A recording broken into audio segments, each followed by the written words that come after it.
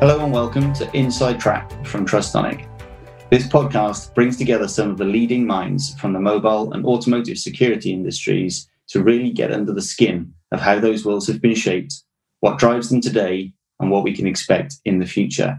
So please take a listen as we go beyond the headlines with the experts and market makers in their field.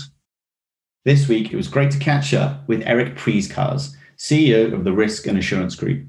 We cover a range of topics, including some of the results of his global survey into fraud and loss in the mobile ecosystem. Okay, if we can sort of just get into the overall subject of handset fraud, and again, that can be in relation to a particular region, that can be globally spread. Clearly, you know, it's a massive problem regardless of where you sit within the mobile ecosystem. But for those of us that are sort of non-experts in the space, can you give us a bit of an overview in terms of handset fraud, the part that it plays within the mobile industry, within mobile operators, retailers in particular, and just a bit of a flow really in terms of the scale of the problem, the nature of the general kind of buckets of fraud itself, what happens to the devices, where they end up going, and some of the kind of major mitigating factors. Would be great to kind of just get your opening thoughts on, if that's all right. Okay, so it's such a big topic to talk about. I know. Handset crime. And it's so extensive and it's so international in nature as well, because we tend to hear about police agencies, law enforcement agencies. They seem to be mostly focused on job criminals who work and operate in our own countries. And occasionally, and with some success, they get these criminal gangs and they find them, and there's several £1 million stuffed down the back of the sofa and all the rest of this. What's hard to get a grasp is the extent to which handset crime is organized crime that works across borders. So, for example, that you might have people based in one country who are systematic in recruiting other individuals to steal their phones, with the result that if those individuals are caught, and maybe you can even put a value to the amount of crime that those people, the amount of crime that those people have conducted, the number of handsets they've stolen. Even if you catch those people, they just get replaced by somebody else who's recruited by the kingpin. And it's very difficult for the police to justify spending a lot of time and resources on dealing with the more fundamental problems, because the underlying masterminds for these crimes are sat in another country. So it's very difficult to then pursue them in any meaningful way, which probably lends itself to a great deal of underestimation of the extent to which this crime is taking place. That maybe what we're seeing is a relatively superficial understanding where individual handsets are acquired by a customer who walks into a store and never pays for them. But it's difficult to piece together the actual underlying dynamic of whether there's much greater scale crime taking place across the industry. The best example of that was a Department of Justice case in the United States of America in 2019, where they identified one Asian gentleman that they wished to arrest on the basis that he had been paying AT&T employees over $1 million in bribes over the course of 5 years. Now, why do you spend $1 million bribing AT&T employees? You do it because you first ask them and you get them to unlock handsets so then they can be exported out of the country and sold elsewhere. When you improve the controls in AT&T to make it more difficult for those people to unlock the handsets, then you're bribing them to put malware onto systems, to give backdoor access to systems, so that you can then find other ways to unlock the devices without tripping up over the controls. So one accomplice of this gentleman, this Asian gentleman who was wanted by the Department of Justice, and as I understand is still wanted because they've never been able to track him down, one of the accomplices had received $428,500 over the course of 5 years. So I think the important point there is not just that this is a very large and lucrative crime, because you wouldn't be able to justify paying that amount of money in bribes if it wasn't large and lucrative.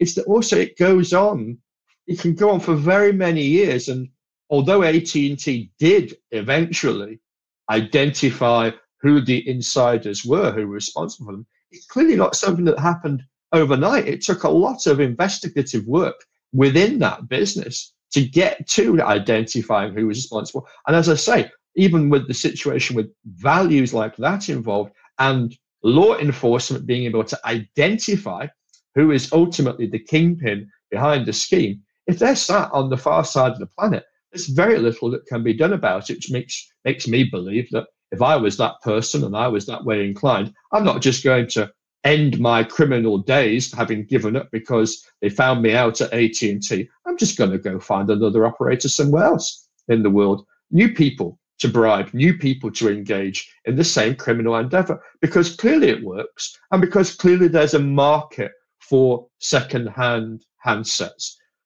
Perhaps the best way we can tackle this in the industry is to start being perhaps more intelligent about looking at the second-hand market, whether we could start to do clever things where we automatically review forums, social media sites, the kinds of online markets where people are going to try to sell second-hand handsets. Maybe we could do more at the far end of the process to identify who's involved. Because as I say, these handsets are going to crop up in countries perhaps very far away from where the operator is. But the scale is enormous. And that's why, although we've done the survey, the REFM survey this year and had a fabulous number of telcos responding, I still think it's very difficult to piece together and have a good, solid, reliable way of being able to generalize about the scales of crime.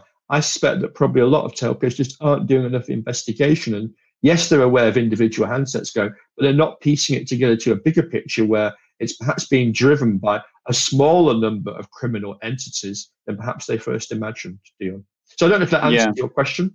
It does, very much so. And it's very interesting, isn't it, in terms of how do you actually stitch together the bigger picture here? It's incredibly fragmented as a problem. It's not something that, operators obviously they have various challenges in terms of how and what they can discuss with each other anyway. But, just as I said, stitching this together on an international level, very difficult. I think, certainly from a national or a domestic level, it's very often kind of reported in crime statistics. So I think, from the country that we're both sat in right now, I think it's about 400,000 plus devices reported stolen to the police every year, but that's generally only to get a crime reference number so you can claim on the insurance. So it's probably more like 2 to 3 times that. Again, similarly in Peru, 2 million a year, Mexico more like 6, Brazil more like 8 to 12 million a year. So again, huge issues. But I was interested to understand the part that something like an IMEI blacklist plays within this. Certainly, if a device is stolen within Europe, it's very often reported back by the carrier that, don't worry, it'll be attached to an IMEI blacklist and the device will largely be rendered useless. Whereas obviously that's not quite true, is it, Eric? Well, it's a noble effort, and it's to be applauded the telcos that support the IMEI blacklist, the amount of effort they put into maintaining it, the amount of effort they put into signaling the issue. But we know in the end, it's a flawed approach. We know that, for example, there are handset manufacturers who totally disregard even legal requirements not to reuse IMEIs. And as a consequence, that completely undermines the purpose of having any kind of record of IMEI numbers in order to stop crime, if you know that there are manufacturers who are pumping out tens of thousands, hundreds of thousands of devices, sometimes all with literally the same IMEI on it. So there was a big case in India not that long back where it wasn't so much the number of handsets, because we know that this is a very significant problem in the industry. It was more the brazenness of just literally not caring about local laws in that country and being prepared as a manufacturer to break laws. Now, of course, again, there are plenty of manufacturers, the majority of manufacturers do respect the law in this regard. But the international context is what undermines all of these efforts. It doesn't matter how good your IMEI blacklist really is. If there's another country in the world where an expensive handset is wanted as on the second-hand market, and where the IMEI blacklist is made irrelevant because the phone is not going to be blocked. Plus, of course, we know that lots can be done in terms of trying to adjust, alter, rework phones after they've been stolen. So it's a good effort. And I think certainly, we should applaud everybody who's been involved in it. But we know we know it's not stopping the actual crime. We know that the criminals are able to engage and profit. And there are so many reasons why that I'm not saying that we should give up on the IMEI blacklist, because whenever you put in place controls like this, a multi-layered approach is always helpful. And if it's stopping some crime, then that's better. But we clearly need more in the industry than just to rely upon that, because that on its own is not doing the job. Furthermore, it's not really necessarily helping us catch the criminals. And as I say, if we're not putting the criminals out of business, then they're just going to keep on popping up and trying to find a different way, much like this gentleman in Asia. When AT&T improved their controls, he just found different ways to work around their controls. That's right. And I think it's very interesting that, it is largely a voluntary scheme. So obviously there are lots of countries in the world that simply don't adhere to it. So it's like, okay, well, it's a lovely effort. But obviously, if you have a device that is on an IMEI blacklist in one country and you take it to country X or Y, you can turn that device on and it works perfectly fine. Thank you very much. Yeah. So when you got a device that's in your pocket today, that's probably worth more than the TV on your wall, as you say, the incentives for the criminal elements are obviously absolutely huge, especially from an organized crime perspective. Yeah, and let's be realistic here.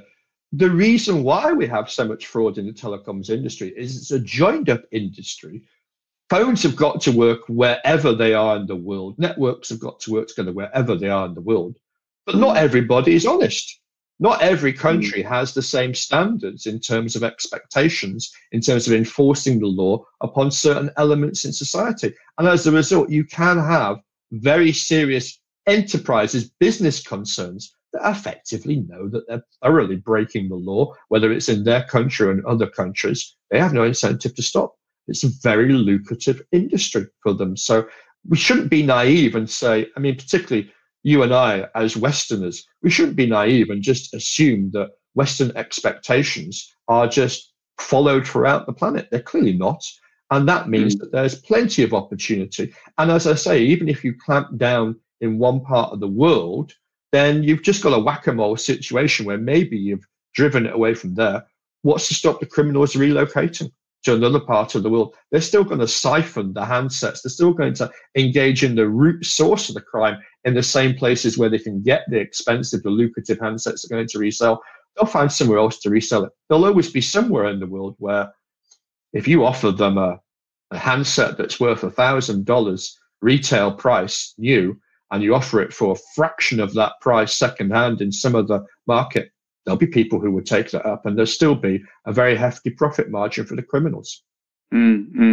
Exactly. Do you have a view in terms of the devices that are stolen and where they end up? And do you have a view in terms of, are they ending up in the hands of people as fully working units, or there's a percentage of those obviously that are very occasionally broken for parts, and very often some precious, even those small amounts, precious materials within those devices. But when you take the cumulative mass of devices stolen, obviously the total sum can be fairly interesting from a criminal element perspective. So are they generally as whole devices? That's the data that I've seen, but I wouldn't say I know that, because as I say, there's so much work needs to be done to identify where the handsets are going. This is really where we need businesses like yours to be able to step up.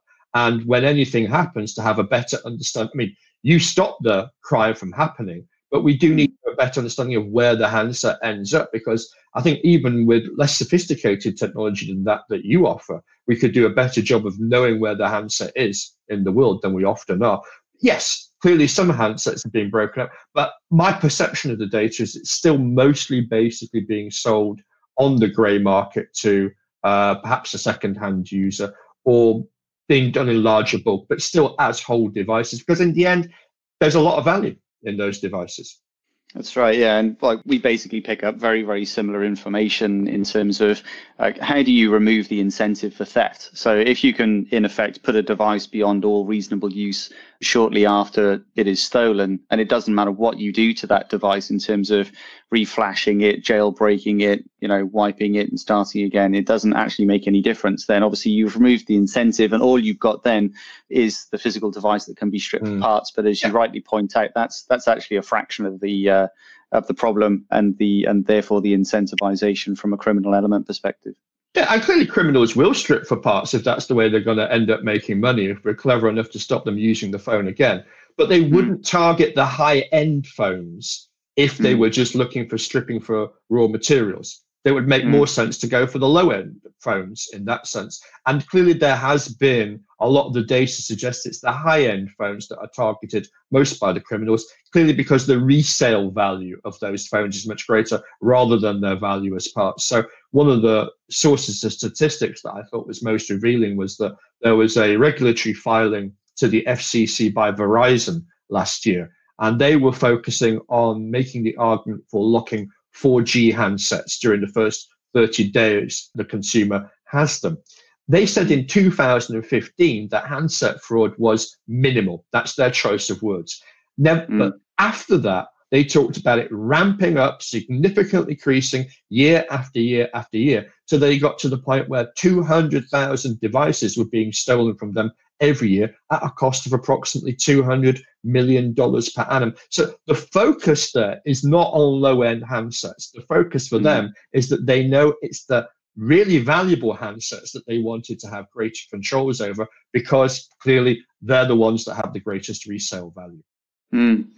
And speaking of carriers and the statistics, obviously it would be good if we could point to the survey that you've literally just had the results back in. Some very, very interesting questions. I haven't seen the results of that survey, obviously, but the questions were very, very interesting in this regard with this topic in mind. And so it'd be good if you could give us a bit of a clue, maybe if you start maybe broader from a perspective of fraud as a percentage within the carriers. That was super interesting as a question.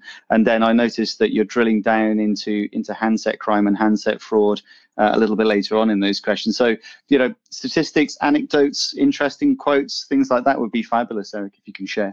Absolutely. So it really is fresh data, this, because we actually literally closed the survey this morning. So we've had very little time to actually analyze the data. But I did pull out a few statistics for you to talk about today. The full set of data will be made available November 1st, and everybody will be able to see all the data. It's anonymous, the survey, and where there has been any issues with people perhaps giving their identity away, we further anonymize the data, but all the raw data will be available to everybody, so everyone can draw their own conclusions. But headline figures, just on basis of very quick analysis today, average fraud loss to telcos as a result of fraud and criminal endeavors, telcos estimate that is 2.59% of their revenues, which is actually a lot higher than some of the other surveys have said. I have confidence in that number, though, because we had a total of 175 responses to the survey, which is also a lot larger than many of the other surveys that get quoted in this industry. So I think what you're seeing there is a very large number of telcos took the opportunity to engage online, particularly around some of the online events that we do in RAG. And as a result, perhaps we were reaching and getting answers from some telcos who normally aren't included, don't hear about, don't participate in some surveys, because clearly we're getting a very large number there, and probably a very large geographic spread as well, global spread. So as a result, maybe there's some telcos there that are really driving up that average, because previously they weren't included, because maybe the higher end telcos are the ones who are better controlled, are typically the ones who respond to these. So 2.59% of revenues, obviously an enormous amount of money when you think about the telecoms industry as a whole, being $1 trillion industry globally. Now, handset crime within that came out to be the 5th highest category of fraud loss. I think it was something in the order of, we asked people about 15 different kinds of criminal fraudulent activity, and to tell us to estimate how much they participated, how much they contributed to the whole in their business. So handset crime really quite high up there on the list, and that represented 8.98% of all fraud losses per the survey. But, and this is very quick analysis here, so I'd love to look at the detail in more, look at the data a little bit more detail before we reach too many conclusions. Of that 8.98%, that number was generated by fewer than 2/3 of the telcos responding to the survey actually giving an answer to that question. So a lot of them gave no answer. Now, that makes sense for some of them, because if you're, say, a wholesale carrier with no retail arm, you're probably not going to suffer any handset losses because you're not in that business. So you wouldn't respond and answer that. But it wasn't just telcos like that were not giving an answer. There were clearly some telcos that put themselves down as mobile network operators, also not giving an answer to that question. Now, again, it may be some particulars around their business. Maybe they don't literally sell the handset. This happens in some countries. But I suspect that what's happening is, in a number of those cases, people didn't respond to that particular question because they didn't know the answer. So if we strip out all the ones who basically didn't respond to that question, you go up to 14.6% of fraud losses are handset crime. You also see a lot of variation in the answers. So one that made me chuckle a little bit is that one telco, clearly very precise telco, and are able to measure things to an extraordinary level. They said that their handset crime was, and brace yourself for this, was 0.003% of their fraud losses. And hats off to people who are measuring fraud at that level of precision. I think that's tremendous. Presumably one handset got stolen and that was it for the figures. But that was very atypical, because actually what you saw was a large cluster of results where telcos were saying that around 20 to 25%, a quarter of their fraud losses were coming as a result of handset crime. And some were saying as high as 40% was handset crime. So my suspicion is the ones who are saying 20, 25%, 40%, they probably just have a better handle on the extent of handset crime that's taking place, where some of the others, maybe they're more focused on other kinds of technical fraud, inter-carrier fraud, perhaps aren't looking so much at the handset fraud. Perhaps it sits in a different part of the business, a part of the business perhaps more concerned with stock physical security and aspects like that. So perhaps not being able to piece together all the data in one place. So I suspect that although those numbers are very high, I think they're probably an underestimate of the true extent of handset fraud that's taking place in the telecoms industry. But whether an underestimate or not, this is clearly an area where you can add value to your business, because some of the changes put in place to reduce handset crime are not as costly as the amounts that you're losing as a result of handset crime. So rather than just arguing about the gross value of the crime, I always say to people, think about the return on investment for implementing new and improved controls. And I think the argument there is very clear cut. It's certainly something that people should be looking at, because with perhaps the exception of the company that has just 0.003% fraud losses, I think most of those telcos are going to get a very healthy return on investment if they put more effort into preventing handset crime. Yes, it's interesting. I mean, there's certainly a huge span there. And obviously we talk to many operators on exactly this point, clearly not as extensive as your survey would imply from that data, but we've certainly picked up carriers where 40% is certainly a cited term, hence their keenness to actually get the problem solved. So I think maybe the respondent that had it as 0.00, maybe that was probably a mistype or something, but certainly somebody that's not selling too many devices, perhaps. It wasn't a mistype, because that person gave some very precise other questions. Yeah. So they very deliberately typed it in, so I give them credit. Maybe they put an extra zero in by accident, but I mean, some are very good, some are very precise, and it is possible. But I think, as you say, what we have here is a situation where anecdotally we know it's very high. And as a former director of risk management myself, the worst thing that I can have in a telco, the worst problem that sometimes telcos face, is the right message isn't getting to the most senior people in the organization. So somebody in the organization may be aware of the scale of handset fraud, but it isn't percolating up the chain to the right decision makers who can say, why are we accepting this degree? Why are we allowing this to take place? And partly, again, that may be related to the problem that people are aware of phones being stolen, but they're not piecing it together that there may be some common root causes to the crime that could be addressed, rather than just saying, oh, this is casual crime in society, there's nothing much we can do about it. Actually, there are things that can be done about it that are very effective in reducing this handset fraud. It's just a case of decision makers with the power to choose to implement those solutions actually being aware of the need to implement those solutions. It's very, very true. In fact, we find similar thing in terms of when we talk to individual departments, they're obviously highly acutely aware of their particular elements and observation around the issue. But perhaps quite unaware of the knock-on effect that that has into different parts of the business. So one that we always tend to find that's quite interesting is how you sort of de-risk the handset fraud elements, but you still obviously have to trade, you still have to acquire customers. And in the vast majority of the world, you're doing that via handset deals, handset pricing. So obviously on the one hand, within a carrier, they want those handset-based contract deals to be as aggressive as possible from a price perspective. And obviously, on the other hand, if you make them too aggressive, then obviously you're encouraging the fraudsters and the nefarious elements of society to gravitate towards your network, and therefore obviously driving that fraud figure up. So there seems to be this constant tussle between those two parts of the organization, which all absolutely rightly have the best intent from their own perspective, but as you say, you've got to go quite far up the organization to see that right the way across the piece. So yeah, it's very interesting where you've got the stats you can pull out there. You nailed it, Dion. That's exactly the problem.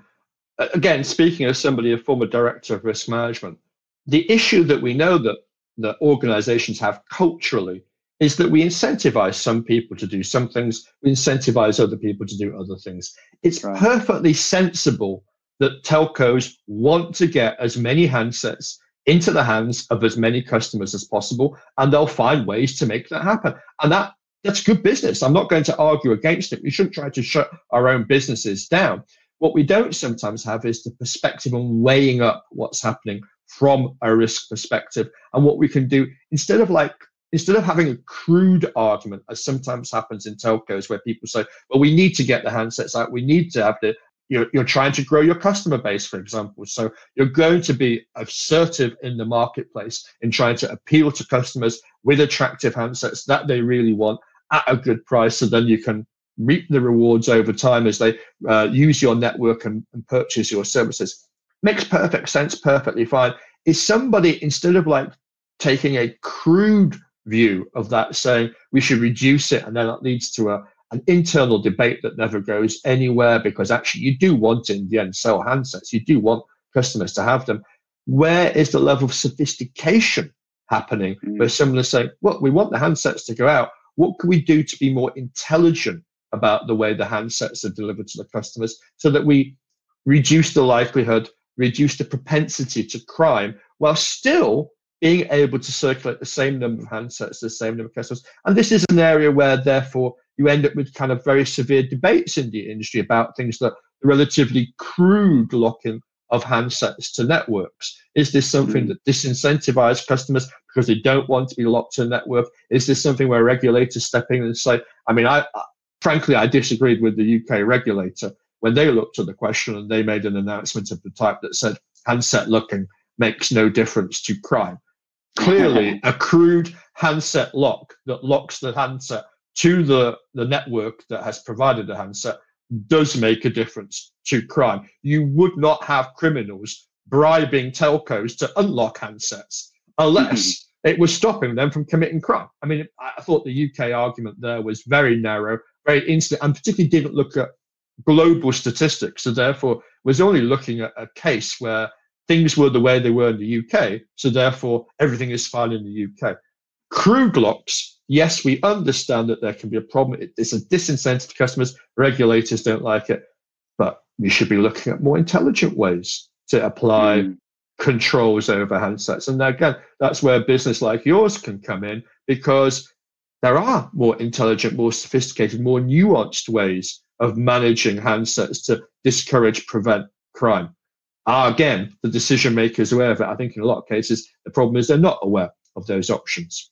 Yeah, I agree. It's very interesting. If you just look at flagship devices over the last 10 years, obviously we've just had iPhone 12 pop its head above the parapet. And if you take obviously a look at the original iPhone, it's well over triple the original price of that device. Same thing if you look at the leading Samsung Galaxy range, etc. So you think about this huge amount of investment that carriers are having to make into subsidization and financing of devices, but then the relative immaturity of the methodology and the mechanisms they have to actually control and lock those devices. Or as you say, just approach it in a more nuanced way. The devices have tripled, quadrupled in price over that period of time, but the sophistication of the methodology and the mechanisms to control those devices certainly haven't tripled. They've basically stayed exactly as they were.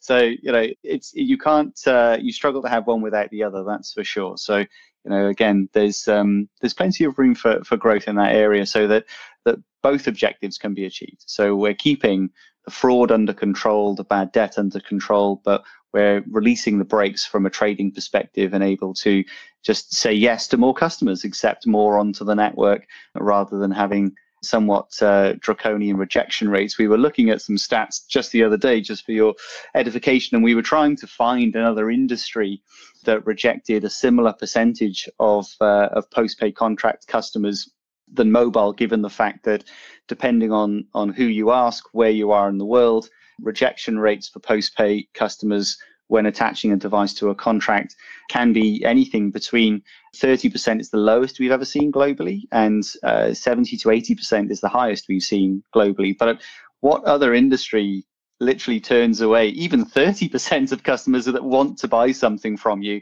That's an incredibly challenging dynamic to be faced with. And, I think this all comes back to the fact that mobile operators, the mobile telecommunications industry, is still very young.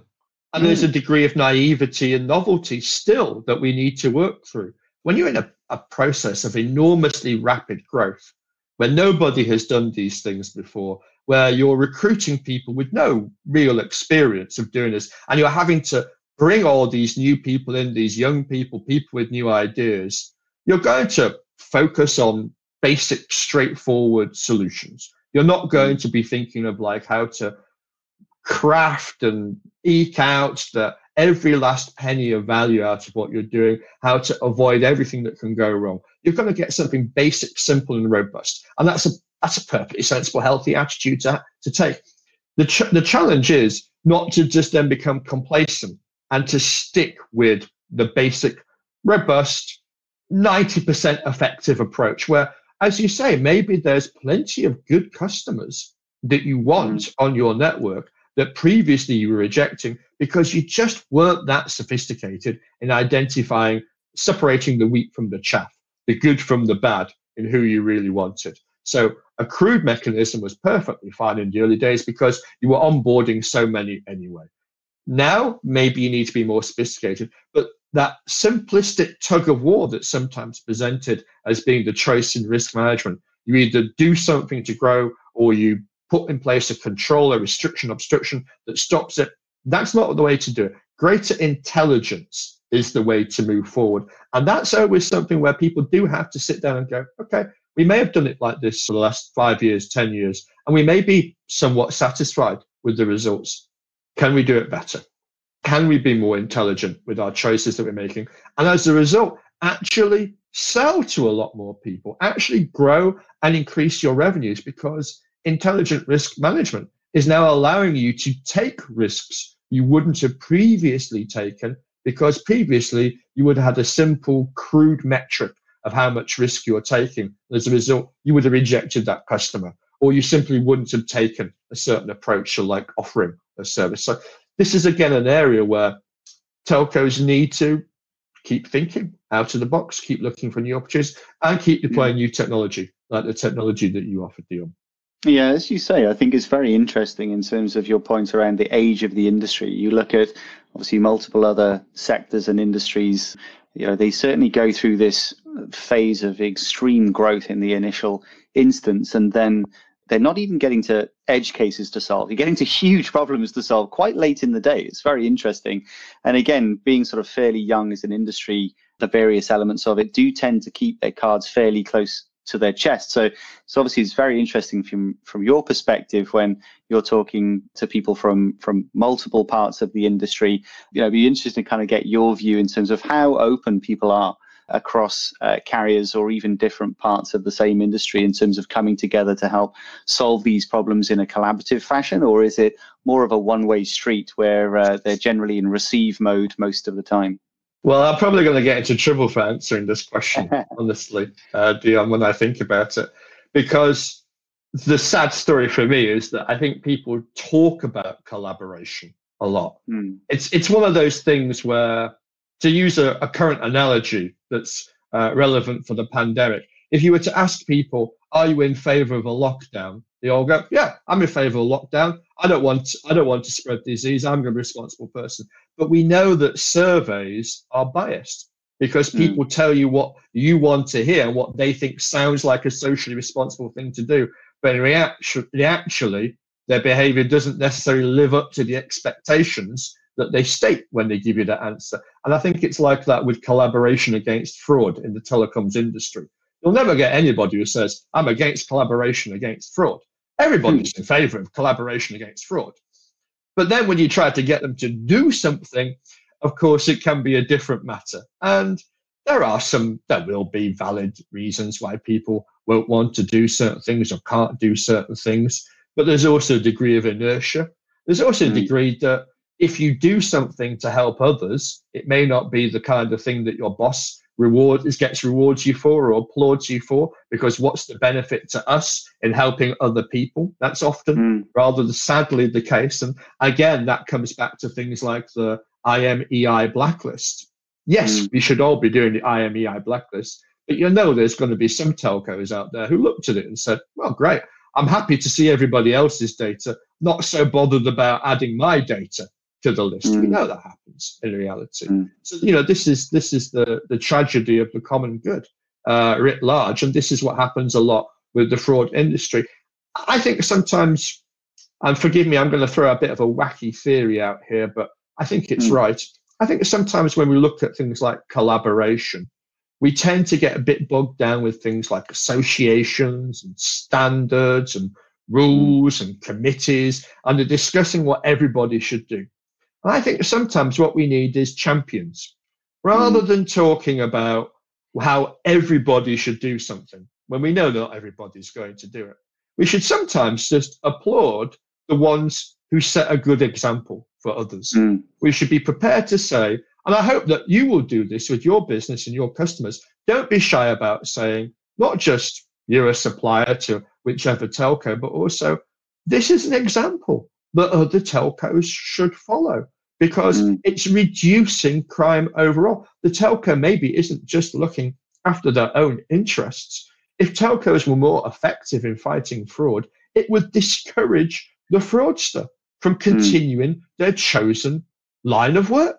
If they knew that telcos were doing the utmost to try to reduce fraud, they might go away and do something else and spare everybody else the problem. So I think sometimes we need, and this may sound rather an odd thing to say, but I think it's true, we need some more heroes. We need some more champions, as I say, shining examples where we hold people up, not because, and forgive me, not just because they spent the most money on buying a system or something like that, but where the individuals perhaps in the telcos were the ones who are most outspoken, most driven to lead to improvement, did most to actually encourage collaboration with their peers. I think we need some of those positive stories, because look, we tend to talk a lot about the negative stories. I've done that today with you, Dion, with the Department of Justice chasing people around Asia, and Verizon wanting to lock phones, and the bad statistics.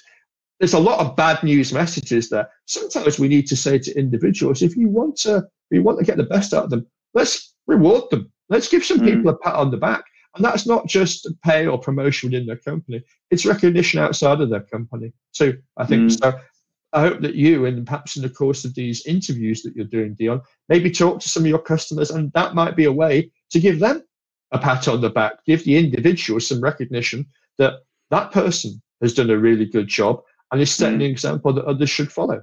Because even just coming on something like this and talking about a good case study, a good positive example of reducing fraud, somebody else will be listening elsewhere around the planet. They'll hear that story.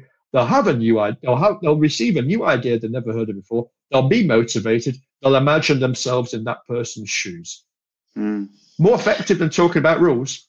Very much so, very much so. And we do, and the truth of the matter is, we do have some fantastic case studies internally that, unfortunately, as we were kind of referring to, operators can be somewhat shy in terms of sticking their head above the parapet here and acknowledging that they had a problem, but this is what they did about it, and this was the net effect. But when we're looking at it from the inside out, it's wonderful to see actually crime statistics and the theft of devices decreasing on that particular carrier. But what's very interesting is that when we're working with a single carrier in a market, how that crime shifts from one operator to the next. So you literally see the problem shift from one carrier to the other three or the other two or the other four, depending on which country we're talking about, which is very, very interesting to watch. And where we are kind of getting some very interesting net effects at a country level is indeed where the carriers acknowledge that it's a big problem, but also the regulator acknowledges that it's a big problem as well. So you have Peru, for example, where you have OCIPTEL, that's the regulating body there, and they've mandated into the carriers that, look, it's just unacceptable that people are getting attacked or worse in the street for their devices to the tune of over 2 million a year. You have to do something about it. Canada, very similar. The instances of assault obviously much less, but obviously a very big problem. And again, the more kind of dialed in those regulators are to those problems, you kind of have this bottom up, top down push. So like we see some very different net effects depending on who the driving force is in the market, but it is quite viral. That's why one of the reasons that we're obviously very kind of hesitant to say that we'll only ever work with one player in a particular country. And we get asked that a lot, but it's like, well, actually, you want to solve this problem for your country as well as for your company. I think that there is a greater prize to be had there if you can abolish or significantly reduce something like this at a national level, as well as at a company level. So yeah, I completely support the point, Eric. Absolutely right. Yeah. And you mentioned Canada there, and I've got a home in Canada, and that reminds me of the old joke where you have two hikers out, and then a bear is coming after them, and one tightens up his shoelaces with the intention of running away, and the other guy says, "Well, you can't outrun a bear," and then he says, "Well, I don't need to outrun the bear. I only need to outrun you." That sums up the attitude of a lot of telcos. So when we talk about right. Collaboration, we don't collaborate. We're just trying to outrun each other, and that's our attitude. Whereas we assume the bear will always be there chasing us. If we actually collaborated together, we might not be plagued by these bears chasing us so much, because they simply wouldn't have the resources to keep reinvesting in new criminal schemes or modifying the existing criminal schemes. So actually, we would be doing ourselves more of a favor than is simply taking this everybody looking out for themselves attitude. And so there again, I don't want to be negative about collaboration. There are some wonderful people doing collaboration, but we should, instead of being rewarding the people who have got the best running shoes on, who are fastest at sprinting ahead of everybody else, we should also be saying to the telcos, rewarding the telcos, thanking the telcos and the individuals at telcos who do most. So, forgive me, I don't think I've ever heard of anybody receiving an award for contributing to the IMEI blacklist. Perhaps somebody should have received an award along the way. Perhaps whichever telco has generated and added most data to that blacklist, instead of it being seen a bad thing, that they've added a lot of data, maybe they should be congratulated for setting a great example for others. And I do think that would influence the way some people behave, who sometimes we do that. I can see the Comms Risk Awards ceremony hoving into view as we speak.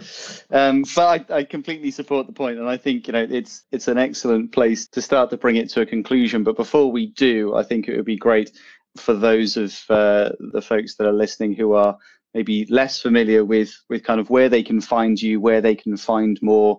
Obviously, the website is right there in terms of CommRisk, but and obviously RAG TV is a fantastic success through lockdown, especially when we'll be having the next season of that. Eric, would be very interesting if you can reveal as an exclusive today, and then where else can we find some more information about you? Where should we follow you on the socials, or where else can we find your stuff? Yeah, people working me to death, I tell you, with fighting this fraud and dealing with these risks. We don't know when thank you very much, you're very complimentary. Season 3 of RAG TV, we don't have a date for when that's come out, but please do visit the website, riskandassuranceGroup.org, where you'll see the episodes of season 1 and season 2, where we've interviewed a whole bunch of great people, including you, of course, Dion, and for our previous episodes. Season 3, I don't have a date yet. We're so bogged down. We're trying to make sure we get this survey findings out and some of the other things we're about to launch. riskandassuranceGroup.org. You'll find also plenty of other information about other collaborative activities we engage with around the industry to fight fraud, such as the RAG Wangiri blockchain, for example. Not so much handset fraud, but still very pertinent for mobile operators, and it's something that really plagues and upsets a lot of customers when Giri fraud.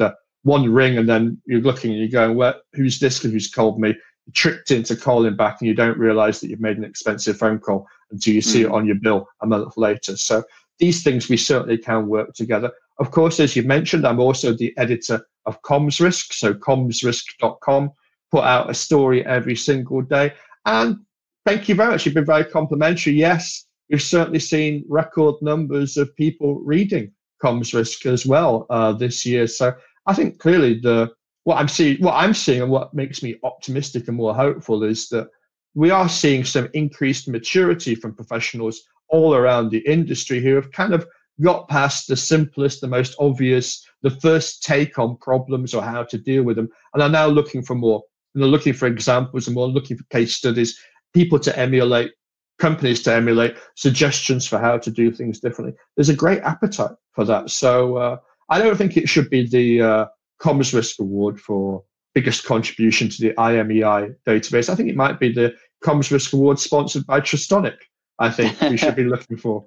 We'll certainly give it a go. Well, as we said before, we are huge fans of yourself and everything you do, Eric. I think obviously there should be more people like you in the same vein. I think, it is the ultimate game of whack-a-mole, right? So I think shining a light on the myriad of existing and obviously other ways that are coming over the horizon where we all need to kind of get together to combat all manner of fraud, I think is very, very important. So thank you for all of your efforts on behalf of obviously not only us at Trustonic, but everybody else out there around the world that's benefited from it. As I said, you do a stand-up job. So thank you very much. And again, thank you for your time today. It's been fantastic.